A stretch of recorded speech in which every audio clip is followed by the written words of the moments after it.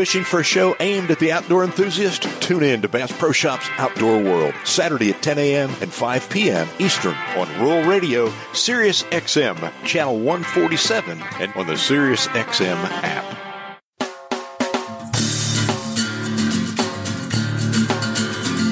Welcome in to Bass Pro Shops Outdoor World, brought to you by Bass Pro Shops. If you love fishing, hunting, and the great outdoors and want to make it even better, you're in the right place. With host Rob Keck, your adventure starts right here.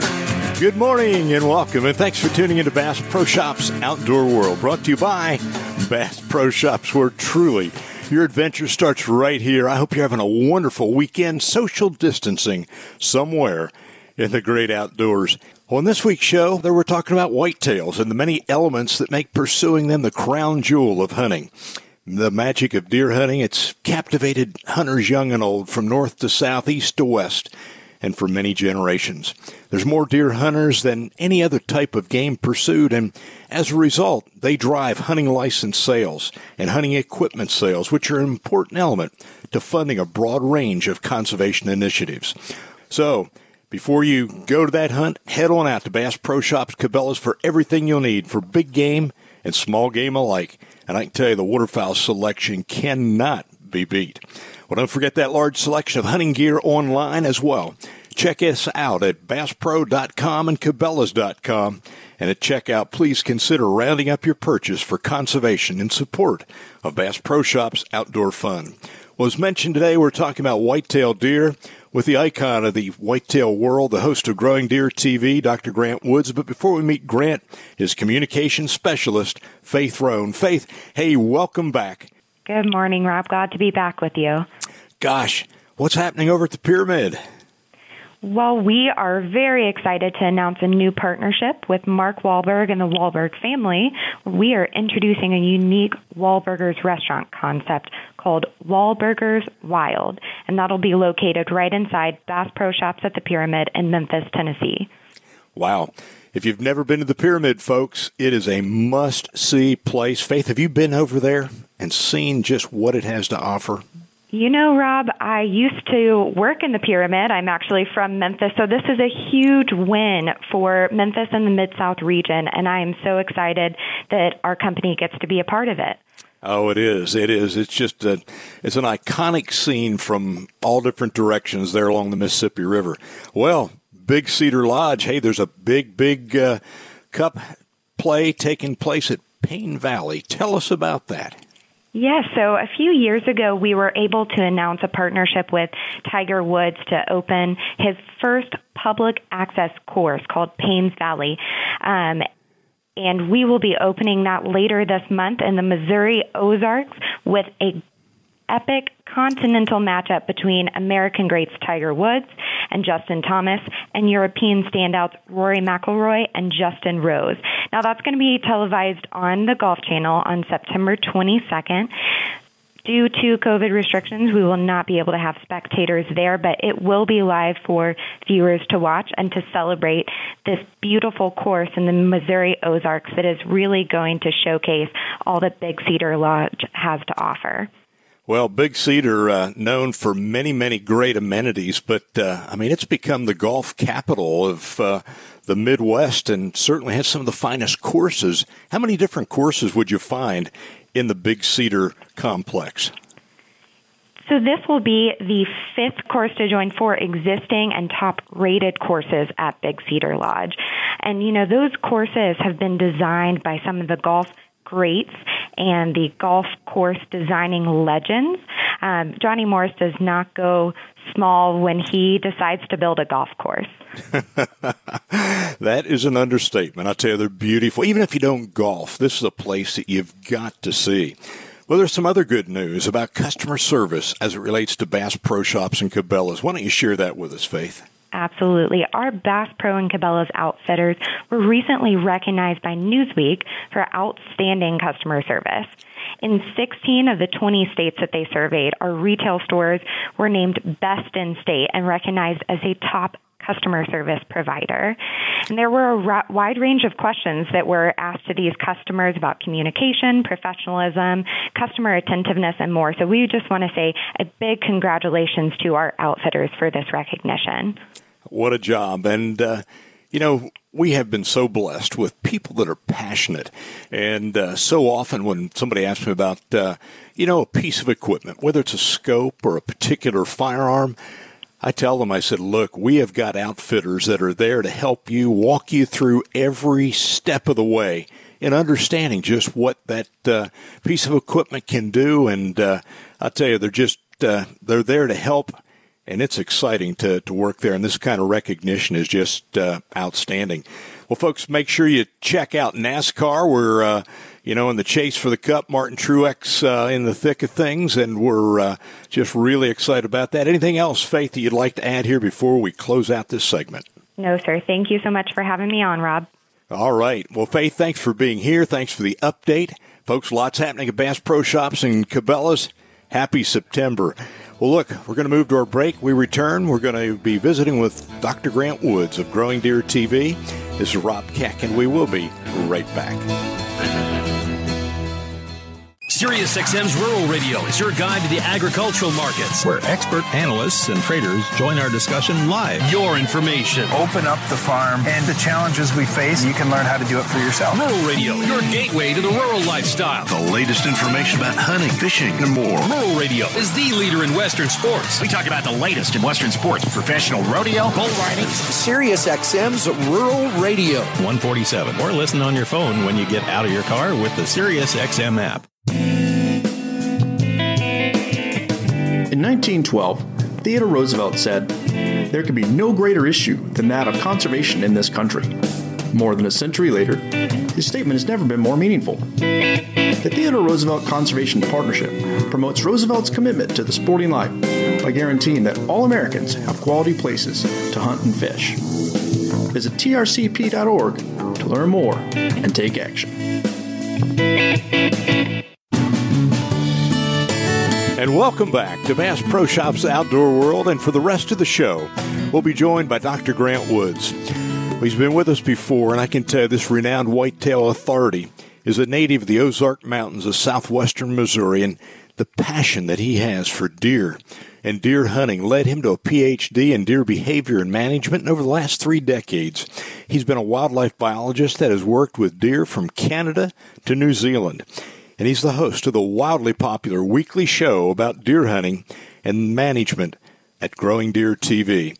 He was recognized with the Al Brothers Professional Deer Manager of the Year Award, the Joe Hamilton Lifetime Achievement Award, and selected by Outdoor Life as one of 25 people who changed the face of hunting and fishing. Well, please welcome a fellow member of the Bass Pro Shops Redhead Pro Hunting Team, my good friend, Dr. Grant Woods. Grant, welcome back to Outdoor World. Rob, it's great to visit with you. I just appreciate you taking time and joining us, sharing that passion about deer hunting and management. And I know that you're going to be heading to Kentucky. In fact, when this airs, you're going to be in a tree stand. We're going to talk about that. But, man, it's that time of year. And, it's such a huge honor and a pleasure to have you back on the show. And, you and I were together, back in April. And I asked you then what you were doing during the COVID pandemic, and I think it was turkey hunting. Well, I've got to ask you. Turkey hunting's always been a good way for me to be, and I guess during the pandemic that qualified as social distancing, so it was a great year for me. Yeah, well, I hope you closed the distance on those gobblers, but what's it been like since that time over the last several months? Guys, we've been great. I work outside as a field biologist, so I've just been doing normal, and my family's fine. We've really been blessed during this tough season for our nation. Well, I know that that goes for us, too. It's been nice not having to get on an airplane and travel and just being home with family and doing things together. I mean, it's brought people together, families together, and that's got to be certainly one of the silver linings. Well, as with many hunts, anticipation sometimes outweighs realization. And I don't think anticipation comes any greater than that of a whitetail hunter when you think of all the advanced preparation. Well, you don't live in Kentucky, obviously in Missouri. How do you prepare for this bow hunt? What'd you have to do to get ready? I just enjoy shooting a bow, so I shoot pretty much year-round. But as I get closer to season, my shooting or my practice changes. I use one arrow at a time and shoot random distances, silly games, throw my hat, shoot wherever it lands or odd positions. And Kentucky is one of the early seasons in America. Now, South Carolina, of course, is already open. South Florida is already open. But Kentucky has a nice early opening, usually the first Saturday in September. So mosquitoes may be out. Grabbing a Thermacell is a good thing, being prepared for that. This time of year, of course, bucks are on a food cover pattern in most areas. They're still in velvet. Testosterone levels are still fairly low, so they're getting along with each other. Likely to see bachelor groups, which means you need to be well hidden because there's going to be a lot of eyeballs coming through, not just one buck. Like during the pre-rut, you might be a little preoccupied. So just thinking all that through, and I want to try to find a bottleneck between food and cover. They may get the food after dark. It's a little bit warm this time of year, so finding those bottlenecks can be really key to tagging an early season buck. Yeah. It's been amazing here at the house. I've seen a lot of deer activity. I mean, deer coming right through my front yard, my backyard, 1, 2 o'clock in the afternoon when it's in the high 90s. It just is amazing to me sometimes that I get movement during, that time of day in that kind of heat. When you're hunting, let's say in Kentucky, you're going to sit in a tree all day, or are you going to, just go pretty much morning and evening? What's going to be your plan? Yeah, I got to tell you, those midday bucks, which does happen every now and then, are going to get a pass. I hope to be back at the cabin, man, on a, napping or shooting my bow or something. No, I'll hunt mornings maybe. This time of year, it can be tough to get to a morning stand because the deer moving in the cool of the night. Yep. And you're moving, and it's pretty likely to alert a deer on the way to the stand or alert the deer you're hunting. So, and the other thing is, mornings tend to not have much wind this time of year, if you've noticed that, unless there's a storm or a front or something. It's pretty calm in the mornings, and you can just make a big old scent cone, I call it, around you. So I probably hunt the afternoons, heat of the day, the wind picks up a little bit, and deer likely are bedded that hottest part in the afternoon so I can get into a stand without alerting deer. Yeah. Well, you mentioned Thermacell. What kind of clothing do you wear? What kind of footwear do you wear in this early season when it's hot? I used to be just really big on wearing my rubber boots, but guys are pretty hot, right? Anyone that's warm, when it's hot outside, they're not breathing. And so I've switched to a lightweight lace-up that I put some no-scent spray on there and just try to keep my feet a little cooler when I'm walking into the stand. I'm more worried about odor I'm creating going to the stand than I can take care of the odor that was previously on my boots or on my clothing. So lightweight clothing, maybe even a T-shirt or just a light button-up shirt. And, of course, I'm in camo and a light pair of boots. And I try to just ease in there as easy as I can. But one thing I think, it's easy for all of us to forget. We do a lot of scent work here to reduce our scent, but we're still breathing. We're still respirating. And I think that's probably one of the keys to why we get busted frequently. Yeah. Well, at this time of year, for some of us hunting in the low country or South Carolina, I tell you, the gnats and the mosquitoes are fierce. And, unless you employ, the thing you mentioned, a Thermacell, they could be eating you alive. And I guess a question comes up. I know it comes up with other hunters. Do you know if a Thermacell gives your presence away? And, what do you use to repel those nasty, unwanted bugs? You mentioned a Thermacell, but give us a thought there. Rob, as you know, I went to Georgia and Clemson, hunted in the South, Coastal Plains, South Carolina for years. Really love it. Still have a lot of friends there. And, man, when it's, like you said, 100 degrees and the mosquitoes and gnats are everywhere, I don't care if a Thermacell spooks a deer or not. It just makes my hunt much more pleasant. But I think it's kind of a little bit of a cover scent, if you will. I don't know that to be true, but here's how I look at it. A deer's nose, researchers have reported that it's over 10, they have more than 10,000 nasal or scent receptors than the human does. We just can't understand what they smell. Mm-hmm. And so I'm a big believer in the wind and that because Amen. I'm not sure a cover scent works, right? I mean, they smell the cover scent and they smell us too, or they smell the chemical components of our body more likely. So I'm not worried about Thermacell. I want to have fun while I'm out hunting, and swatting mosquitoes all the time isn't fun for me. So I'm hoping I have the wind right and it's blowing all the scent away from there. Well, I couldn't agree with you more. Playing that wind is certainly the key. Well, we got lots to talk about, and we got to go to our next break. We return, going to continue to explore the wonderful world of the whitetail with Grant. This and a whole lot more coming right up, right here on Bass Pro Shops Outdoor World. This is Rob Keck, and we will be right back. We all have it, whether it was passed down from our fathers or grandfathers. We knew it was there, inside us. That need, that longing to walk among the wild. But it's more than just our love of the outdoors that keeps us coming back. It's knowing we serve a purpose, to give more than we take.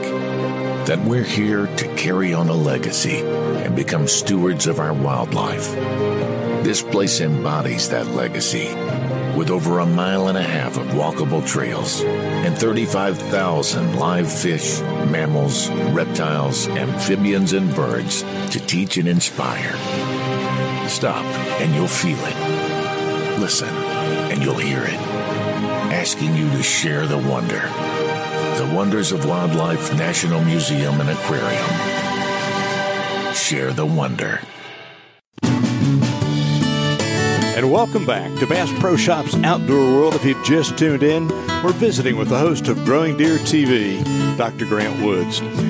Grant, how's the whitetail doing? And, what's the status of the whitetail, especially in light of, the increased number of CWD cases being reported? There's been a lot of concern with some of the lesser informed hunters out there. They hear bits and pieces and, the questions come up. How's the whitetail doing across the country? I think overall it's given an A. I mean, there's a few really bad hot spots with some issues with CWD, but populations are strong. Hunting opportunities are almost omnipresent. And I think a lot of agencies and private individuals are starting to get tuned into CWD, which means we're getting some real research. Now, don't want to mislead anyone. There's no cure in sight, but at least we're starting to get research. People are tuned in. Hunters are learning to debone deer where they harvest them and take the appropriate steps to limit the spread. And that's our first step, folks, is limiting the spread, buying researchers time to do some great work, and then we'll have some tools to approach this problem. Some states have just made great progress of keeping that down. For example, Missouri, my home state, over 10 years, we've had known cases of CWD, and in any part of Missouri, it's still less than 2%. Illinois, hats off to Illinois. They've had it for 2 decades, over 20 years that they know of.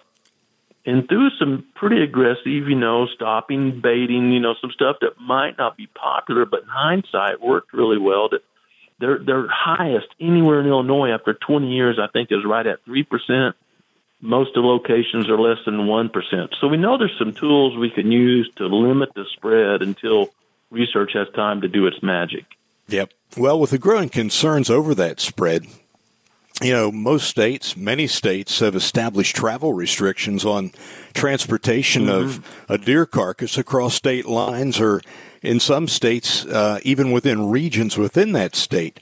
So what should hunters, both resident and non-resident hunters, do to be better acquainted with these new regulations about transporting their harvested deer? It's always important. I've hunted with my friends in Kentucky for years, but I still pick up, a license guide, depending on where you hunt. It's called different things, a reg book, and check out regulations because they are changing. Most states have adapted a debone, bring the meat home, bring a clean skull plate, no meat or anything attached to it home, bring the pelt home that the meat's been taken off of, but don't transport that nervous system, the spine, or even, a whole skull with the eyes, because that's where the bulk of the prions, the causative agent, is going to be. So, bring meat home, By the way, Bass Pro's website has a great video, a short video on how to debone a deer. Makes it really simple, really easy. There's a tool for everyone. And we want to enjoy that venison. I mean, I think during COVID more than ever, right? Many meat processors, by the way, folks, I mean, nationwide, I'm hearing this nationwide, are so far behind handling cattle and hogs due to COVID and COVID concerns that they're not going to accept any venison this year. Yeah, so we're going to talk about that. Yeah. Yeah, for you and your family to process a deer and enjoy that whole extension of the hunt. And just that blessing of having meat that you know exactly how it's been handled. Yeah, for sure. You know, the question comes up, I know, in many circles of hunters, if a hunter harvests a deer, is there any way to detect if that deer is infected with CWD in the short term? Yeah, I mean, the answer is by looking at anything like that, no. There's no way for... When a deer is infected with CWD, the first 18-plus months, it shows no signs. It looks perfect. And this is really interesting, I think, for us hunters, Rob. There was some great work out of Wyoming and Colorado years ago when this kind of got rolling.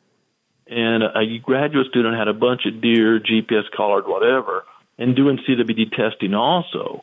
And when deer would just start feeling the symptoms, they've had it for a while, but they're feeling the symptoms, mountain lions would pick up that deer is weaker, easier to catch before it was really obvious to humans and kill that deer. So a lot of CWD positive deer may be, terminated by predators before humans really even could look at it and say, oh, that deer's a little weaker. And a lot of hunters may harvest CWD deer because that old buck, he's out there walking around in daylight, but he's not to the point where he's lost a lot of weight or salivating or something. And in our brain, back in that stem somewhere from, just from early on, we've realized, oh, that's an easier deer to harvest. So, but I want to take that one step further. With all this going on and the unknowns, let's just think about this, folks, just a moment here. Millions of deer, this literally, millions of deer through the past few decades have, just no doubt about it, that had CWD have been harvested and consumed, and there's not one known case of it going to humans. And I'm not saying it can't happen. Diseases often mutate and change. Yep. But as of right now, Centers for Disease Control, CDC, says, we need to be careful, we need to be wise. Certainly no one should consume any deer that appears sick. It could be just a lung infection or have some kind of infection, just a general infection. But if a deer doesn't appear healthy or the meat doesn't smell appropriate, certainly you should not consume that deer. Sure, otherwise, venison's just such a safe source of meat for you and your family. I know my wife said this year was a little bit different, said we ate more venison, and we eat it year-round, than any previous year, and it was largely due to the fact that I was home. I wasn't traveling. All of it COVID-related. And I thought that was an interesting thing coming from my wife. Now, let's assume you are... Great observation. Yeah, great observation on her part. Yeah. Let's assume now that you're successful in Kentucky and you want to bring the antlers back. How do you clean them that they are legally clean to bring back across state lines? How do you do that? Yeah, it's a simple process. Of course, you're going to cape out the pelt, and you're going to not only just cape it, you're going to turn it inside out and flesh it carefully. Sharp knife, dull knives you tend to push really hard with, a sharp knife, and get all the meat off the inside of that pelt. And then you're going to cool it down for your taxidermist, of course. And then you're going to take that skull plate and use a knife and even a screwdriver and remove all the flesh you can. But remember, you don't need the whole skull. Taxidermists don't need the whole skull. You're just cutting the top of the skull plate off. And then what I do there locally, hopefully on the farm you killed it on, or, a mile or two away, you want to keep it really close. You want to keep it right in that area. You can use a pressure washer or even a car wash and just really blast that skull plate off well. Now, let me give you a couple hints from experience. Don't just lay it down and blast it, or you slide those antlers across the parking lot and scar your antlers up. But, kind of get your foot on one end of the antlers. You can picture that, can't you, Rob? Yeah, you get one foot on the antlers, water pressure pointed away from you, and even a brush, a steel brush, because remember that the skull bone, not the antlers, but skull is never going to show. It's going to be covered by that pelt. So just just knock all the flesh off there, either with water or steel brush, whatever, and you're good to go. You have no issues taking that home. Good. Well, look, we got a lot more to talk about. Going to move to our next break. We return, going to continue our conversation, explore this wonderful world of whitetails. This and a whole lot more coming right up. And I'm Rob Keck, your host here on Bass Pro Shops Outdoor World. This is a public service announcement test from TakeMeFishing.org to determine if you need a fishing license and boat registration before heading out on the water. Let's begin. Are you a bear? Do you have a beak? Does your name rhyme with Ald Beagle? Do you dart in front of cars? Here's a tough one. Do you have plumage? Do you rub your body against things to mark them? Do you have webbed feet? No, I mean like a... Were you hatched? Do you have fur? I'm not talking back hair. Does your boat fly south for the winter with the other boats? Regardless of how you answer, you need to be licensed and registered because it helps local conservation efforts protect the very natural resources you enjoy boating and fishing in for generations to come. Do your part at TakeMeFishing.org. And welcome back to Bass Pro Shops Outdoor World. If you've just tuned in, we're visiting with the host of Growing Deer TV, Dr. Grant Woods. Grant, I love the idea of using that pressure washer to clean it up. Now, with many hunters now, moving towards, maybe more and more European-type mounts, and they want to bring the whole skull back. Talk to us about that, because you got some brain matter that needs to be removed, and how do we do that so that we're legal coming back across the line? Yeah, a practical thing is, again, you use an instrument, maybe a screwdriver, and go through the Foreman Magnum, the hole in the back of the skull, and just remove all the matter you can. It will come out easy, and then you're going to want to use, again, water pressure to finish cleaning that up. That's an easy way. Some people soak them, just the skull, and some people use Clorox. I don't recommend that because Clorox is a little bit acidic, right? And it will bind to the calcium in the skull and make those bones fall apart. But a better system is going to be Purex, not Clorox, Purex, something that's not that chlorine-based. And that will, a lot of people use that to whiten the skull without worrying about decalcifying it so it falls apart later. Sure. You don't want to use a chlorine-based cleaning substance, but anything like that, I don't want to go to all that hassle. I take a knife or whatever I'm using and remove everything I can, and then I use water pressure, and that will really clean it up. Yep, for sure. This part of whether that venison is edible. When you bone your venison out, how do you bring it then? How do you transport it to keep it safe? I mean, you've got a little drive from Kentucky to back to Missouri. We do.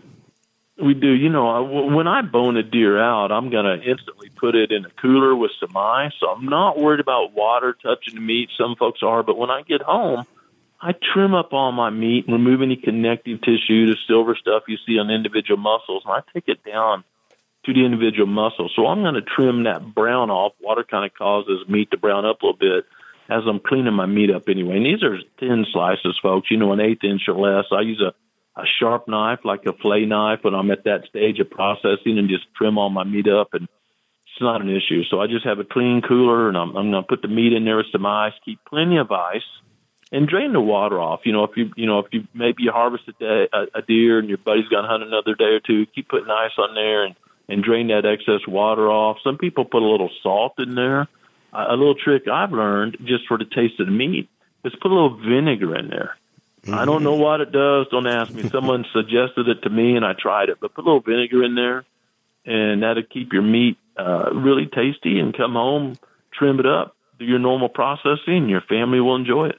Yeah, for sure. And I really ask that question about the water because I've heard people say, oh, man, don't let it sit in that water. It's going to ruin it. And you've addressed that, and that is so important. Just the last thing on CWD, and we'll move on. What's your greatest fear about chronic wasting disease? Being ignored, absolutely being ignored. And I'll give you a perfect example. I was just at a committee meeting. I worked with CWD some, I guess last summer, out in Montana, and the director of Montana's Game and Fish was there, and it was a panel-type discussion anyway. They said, well, we don't think we have much of an issue.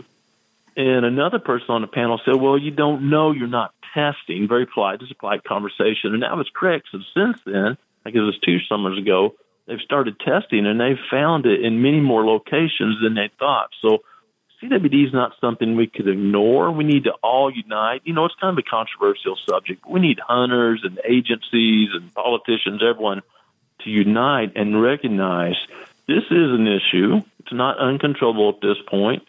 We need to be smart. We need to not transport live deer or the inappropriate deer parts. And we need to monitor and test when states ask you to test, comply. Missouri has a pretty big testing thing. And that lets people know where it is and what they need to do to limit the spread in those areas. And we're just buying time for researchers to figure out the next step. Because as long as we follow the protocol, again, like some states like Illinois and Missouri and a few other states, we can really limit its spread. And we're buying time. We're not solving it right now. We're just buying time for that next step. Great words. Shifting gears. Passion, I've oftentimes said, is the emotional gasoline that carries one to higher levels of success and achievement. Obviously, you have that passion about the whitetail, and it's carried you to such great achievements in the field in so many different ways. I've got to ask you, what is it about deer and deer hunting that trips your trigger? Ooh, there's a lot of subjects there, and I think I've shared this with you before, but just real briefly. When I was 6 years old in first grade, I was raised on a small farm with a poor family here in Missouri, and I had a little rabbit trap line. Didn't catch a lot of rabbits, but had a little rabbit trap line. And one morning I was running my line. I imagined that I was in Yukon or something, running a big trap line, and I found a female fawn, and there were no deer in the county, and I'd heard at the barbershop or something that deer were going to be restored, and I just thought, man, maybe I'll see a deer someday. And I found a fawn that a poacher had shot in one of our little fields and left, and ever since that day, that day, literally, I've just loved deer and really disliked people that break game laws. Mm-hmm. And I just followed that passion. It just grew. And I think there was a real blessing in hindsight that I was raised in the Ozarks. Rob, you've been here a lot. Steve, Rocky, wind swirls, all fours, no ag. Hunting is very tough. And so when you have to try really hard to achieve something, it just builds that passion. And I hunted for years before I tagged a deer. And I never gave up. I just kept going. And then it became a career, and I still passionate. Still today, I have a food plot behind my house, and if me or my wife or one of the kids sees a deer, man, we all jump up and run to the door and look. Yep. I have not lost that passion. I've never got to a state where someone says, well, there's a fawn, and I don't about break my neck looking. Yep. I just love it. I love everything about deer. I love deer hunters. I love the camaraderie and the social part of hunting. It's just really a huge part of who I am. Well said. I share that with you. Well, look, that's going to take us to our next break. We return, going to continue our discussion of whitetails. This and a whole lot more coming right up. I'm Rob Keck, your host, right here on Bass Pro Shops Outdoor World. Thanks for joining us, and we will be right back.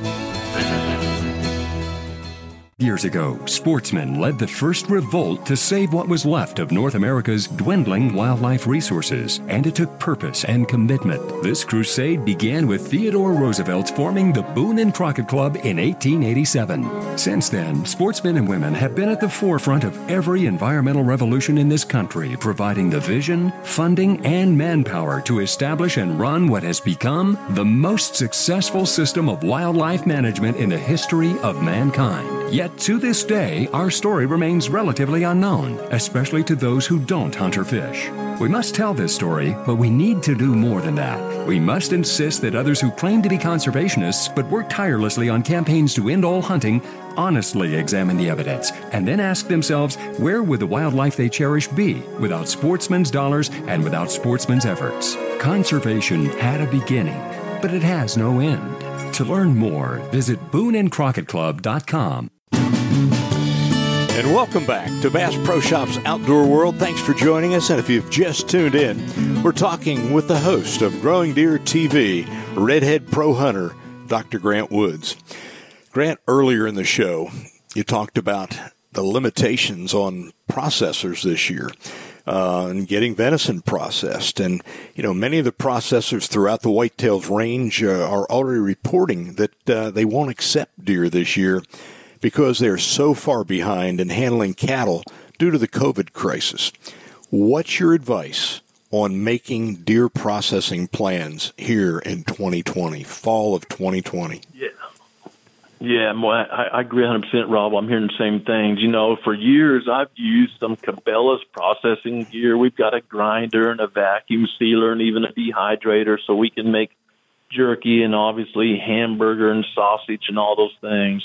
I wouldn't wait. As a matter of fact, my wife and I I live at Branson, Missouri, so we're headed up to Springfield, Missouri this evening, and we're going to stock up on some vacuum sealer bags and stuff. So we'll have plenty, because I anticipate we're going to harvest between my family and I a lot of deer this fall. We want to be able to, you know, to store that meat, process and store that meat appropriately. So just like processors may be a bottleneck, maybe some of the gear we use could be a bottleneck. So think ahead, have some sharp knives, get your stones out, however you sharpen knives, start sharpening knives, have a place to clean, have some Clorox spray or something to clean countertops. We process in our kitchen, folks. This is not, oh my gosh, a chainsaw bath or something like that. This is easy. The meat's already deboned. It's in a cooler, just like, bringing a steak home, except better. And we're going to process, and everybody just chips in, and it goes quickly. And Tracy, my wife, this is another part of planning. We'll say, okay, this year we want so many roast, or boy, we need a bit more ground meat. We went through a lot of ground meat last year. We need some more ground meat. Kind of have a plan. And recipes, Bass Pro's recipes, we have recipes on growing deer. They're just Tracy's recipes. These aren't anything fancy. This is actually how my family prepares venison. So have some recipes in mind, but make sure you have the appropriate tools to process. And it can be as simple, folks, literally if you're just starting out, as deboning and then taking the connective tissue off. And you can make steaks really easy. Roasting steaks are so easy, because the muscles in a deer aren't so large, not like, a 2,000-pound cow. So roast and steaks are super easy, and that's an easy starting point. Well, one question that comes up, do you leave the bone in, or do you debone all of your meat when freezing your venison? Years ago, when I was in college, and I had a refrigerator freezer, right? Not a big unit. I started deboning then just because of limited space, and I've always deboned since then. Even before CWD was a term I was familiar with, I just deboned out of necessity to conserve freezer space, and I still do that to today. Now, I think a bone-in steak or whatever is fine. But given CWD, now if you're hunting on your grandma's back 40 close to home, there's no big deal with bringing that bone home. No big deal at all. So it's really a preference. But for us, both my daughters are in college now, Rob, and they're taking venison back to their little apartment there at college. So we go through a lot of venison. So again, we're still conserving freezer space, so we're taking all the bones out. Yep. Well, we do too. One of the things that I do here, I've got a walk-in cooler and like to age my meat. So talk to us about aging it as opposed to cutting it up and just putting it in the freezer right away. Yeah, I think that's a little bit of a personal choice. And if you have access to that freezer, boy, there's nothing wrong with aged meat. That can be really fine. But I fear some people think, well, gosh, I can't age it. This is not going to be good. I've had a lot of cases where, I hunted that morning. Oh, honey, I'm going to slide one honey in. I've got to go speak somewhere this afternoon. And I harvest a deer, and I know I'm going to be gone for an extended period of time. So we hustle up and get it processed. And I got to tell you, that's not bad venison coming out of freezer. So if you have an opportunity to age it appropriately, I think that's a great plan. If you're kind of a bit in a hurry and you get it taken care of, trim it up really well. I think the problem a lot of people do when they home process venison is they do not remove all the silver shiny stuff, the connective tissue, and that's a source of making meat tough and also some of that wild taste some people don't prefer. So trim your meat up. And I think either way of processing will provide a great meal. When you vacuum seal, and you mentioned you're going to get some more vacuum seal material tonight, how long can you keep a piece of deer meat in the freezer? I know around here it doesn't go from year to year, but how long can you keep it?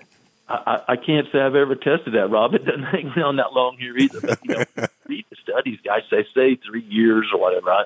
I'm sure I've never had a piece of venison 3 years ever, but I think in quite a while. I will say this, because early on, before I had a vacuum sealer, I would wrap in butcher paper. And I will say this, vacuum sealing certainly keeps the meat better than butcher paper if it's in the freezer longer than a few weeks. I mean, I'm a big fan of vacuum sealing. Big fan. Yeah, me too. And I date it. Do you date yours as well? I'm a little, I guess it's just kind of a family thing we have going on. We draw smiley faces or put the name. One of my daughter's name is Ray, Ray's dough from, the Oak Ridge or whatever it is. We put all kind of information, but we absolutely date it. We do. Yeah, absolutely. Recipes. You mentioned about Bass Pro having good recipes and your wife's recipes. My wife made one last night that I am just crazy about. And she actually takes turkey breast, small chunks, but also then takes venison. And we just have it in small chunks also. Some people call it stew meat. And makes stir fry. And, man, I tell you what, it is just one of my favorites. A little teriyaki sauce on there and wild rice. And anyway, there's so many different recipes from taking a whole loin and marinating and put it on the grill. What's your favorite? Man, I got to tell you, my wife makes a dish called venison pozzoli. If you've ever had pozzoli, this is venison pozzoli. And bragging on my wife, but every time I take that to hunting camp, that big dish always comes home licked clean. I mean, it's just, everyone loves it. And it's kind of an Italian dish.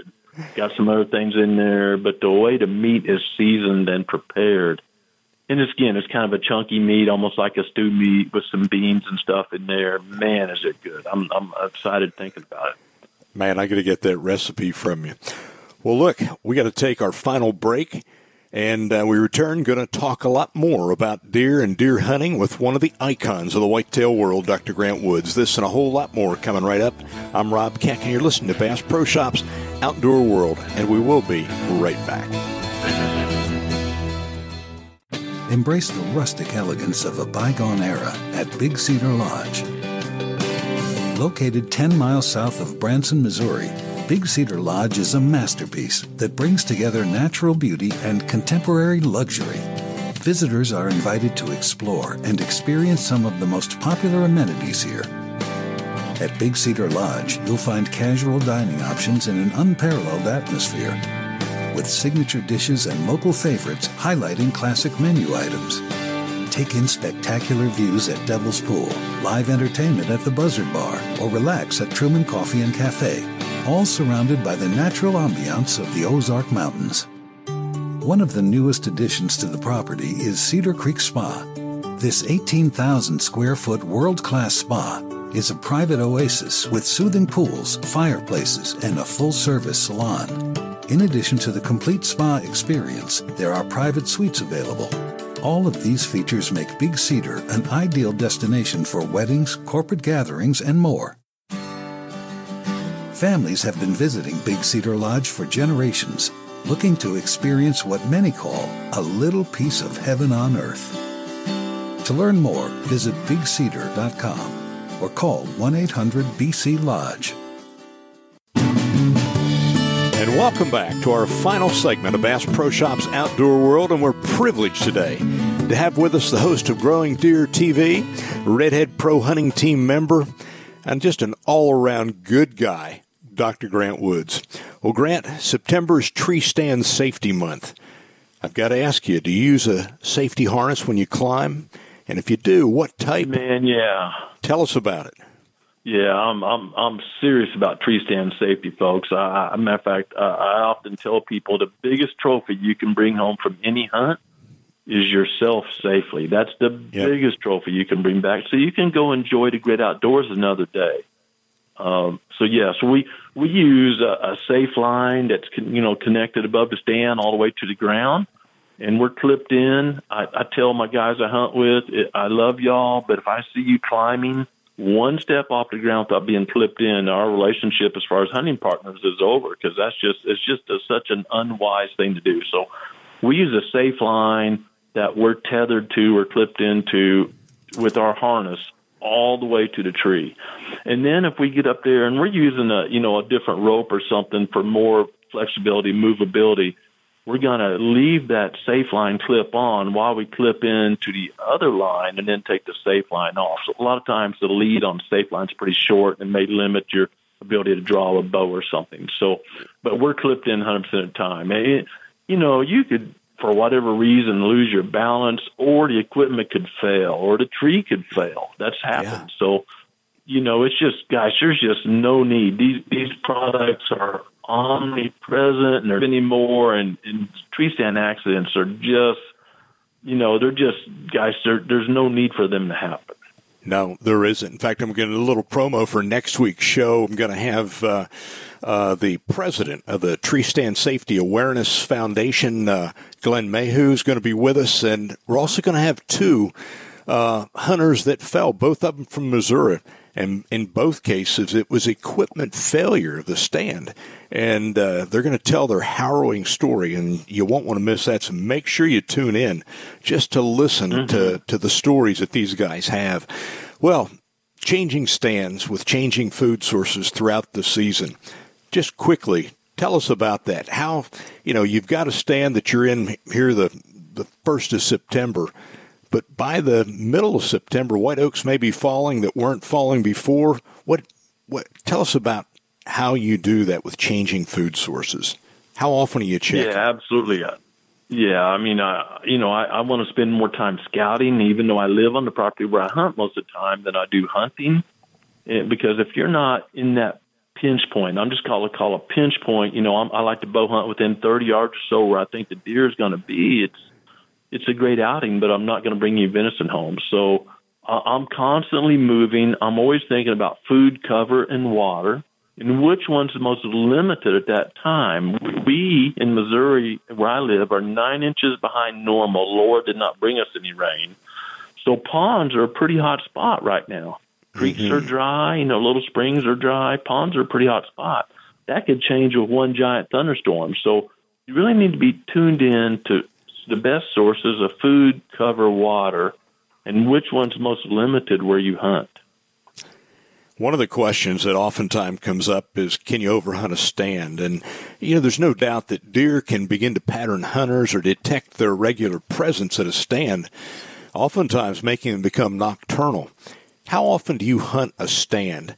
Do you hunt it several days in a row? Do you alternate every day? What's the strategy that you employ? I don't use a specific time frame. Rather, I hunt stands when the conditions are right for me not to alert deer. So if I've got a consistent wind, for 4 days in a row, and I feel I can approach hunt next without alerting deer, I'm fine to hunt it 4 days in a row. If I get busted really bad, it's not just that deer, but that deer is going to put some scent out that says, be cautious around here. I got really scared here, so to speak.